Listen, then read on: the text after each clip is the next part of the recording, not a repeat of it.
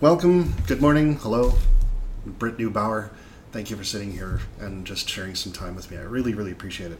I've actually really been looking forward to it because I know we sort of touched on this idea a while back and then dropped it, and I thought, let's just get a date and do this. So yeah, thank totally. Thank you so much. For sure. So why don't you just start where you feel comfortable starting? I mean, when I ask, because I want to ask how you met the Lord, but I want to ask who you are. So tell me about your family, where you came from. Sure. Okay, so my parents separated when I was 2, so I come from a separate household, and my family could not be any more different. There was polar opposites on either end. My dad was definitely my rock. He's not Christian by any means, but he children need security, and he was that for me. He never moved. His phone number has been the same for 100 years, and he was always there to pick me up on time every single time, and that was where my sense of security really came from. My mom, on the other hand, she claims to be Christian, but she never really quite lived it out.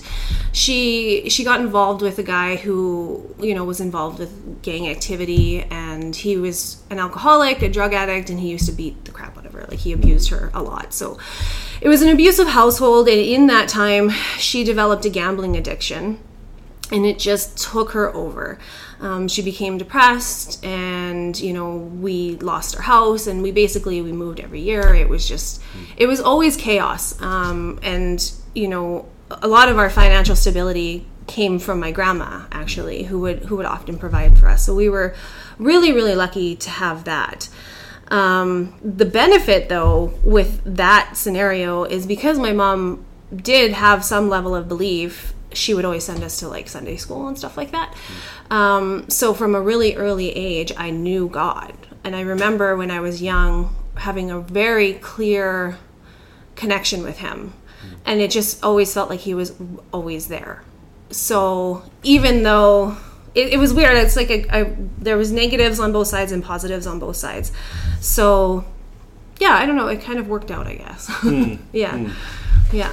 So you were saying, you had mentioned chaos. Yeah. And I've noticed that the Lord brings order to chaos. At least he has in my life. Sure. So how can you speak to that? How did the Lord make order out of the chaos that you came from? Well, it got worse before it got better. That's what I'll say. So eventually my mom decided to leave her husband, which was really good. And she got involved with another guy several years later. And he was amazing. He was Catholic, and he kind of became my spiritual father. So he would take me to church. He would ask me about God. He would inquire what's going on in my life. And I became really comfortable with him. And then, when I was 12, he took advantage of that, and he molested me. And so at that point, I remember very distinctly turning all of my crosses in my room upside down and pentagrams everywhere. And I just went completely the other way. I started drinking and smoking weed when I was 13, and then it just got worse and worse from there, going into drugs and all of that kind of stuff. So yeah, it was basically just years and years of more chaos and, self-medicating and in self-harm, and yeah, it was just really bad. And then when I was, 21 maybe, I started getting involved with the New Age and occult practices and stuff like that. And that just took me completely down that hole. I thought that I had found healing, and I was looking for peace and love, and I thought I found a community. And then suddenly it just stopped working. It was just all of these amazing experiences that I could find doing these different practices just quit. And I was I don't know what I'm doing wrong. I don't know what the problem is.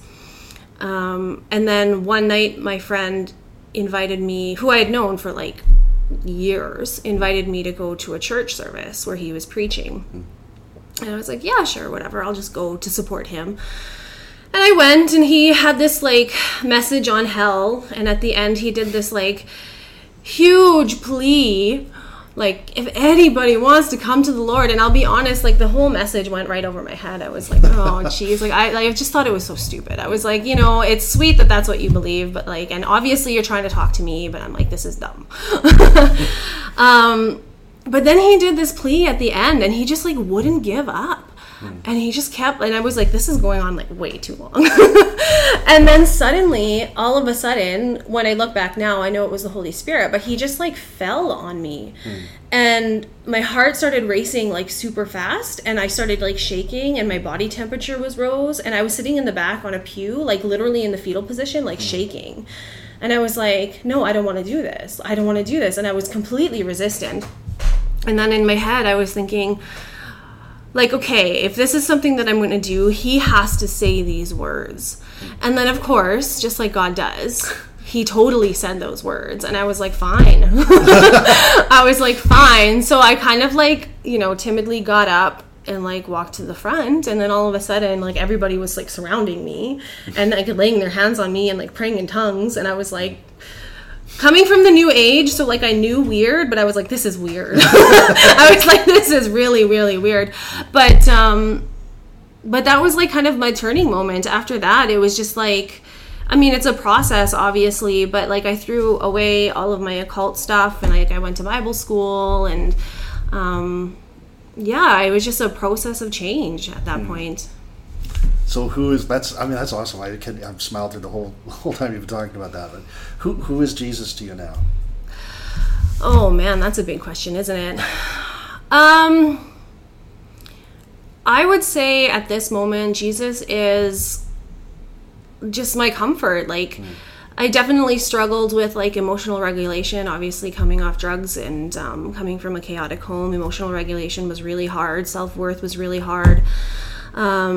I suffered greatly with anxiety and all that kind of stuff. So he just is my comfort through all of that, and also my strength. More recently, I've been really enjoying Jesus as the lion, you know, and just that, yeah, no matter what it is, like he's there, like he's the lamb and he's gentle and all of that too, but there's this other side of him where it's like you don't want to mess with him. Yeah.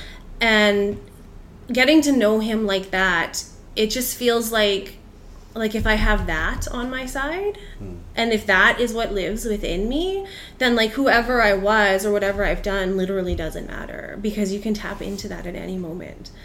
So, I mean, it doesn't happen overnight. It's a total process, but it's just, yeah, it's just been amazing. I don't know. What advice would you now give your 12-year-old self? Oh, geez. I didn't promise easy questions. Yeah. That's one I don't think I've ever thought of. I think that I would just give her a hug. And I think I would tell her that, like, it's not her fault. And if I could, I would point her to people, you know, who loved her and try to direct her on the right path. Yeah. Yeah. Yeah. Awesome. And what would you say to Jesus if he was right here, right now? I don't think I would have anything to say. I struggle with that too. I feel like I would fall flat on my face. Yeah. I don't think I could verbalize anything. I've tried to think of what I would say in that moment. Yeah. I'm not too sure I could.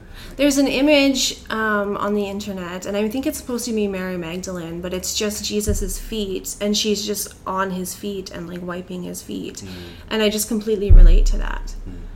Because like, what could you possibly say? Even when you go to God in prayer, you know what I mean? Like so many times if I'm in prayer, I just have nothing to say. Yeah. You just sit there. Yeah. And I think that's okay. That's absolutely okay. Yeah. Yeah. So for you in your heart towards the Lord now, what excites you now about your walk?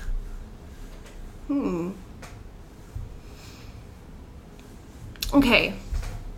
So it's crazy that it's been this long, but for the last 8 years, so when I went to Bible school, it was like Holy Spirit on steroids. Like it was totally manufactured, like it was a false spirit. It was really bad.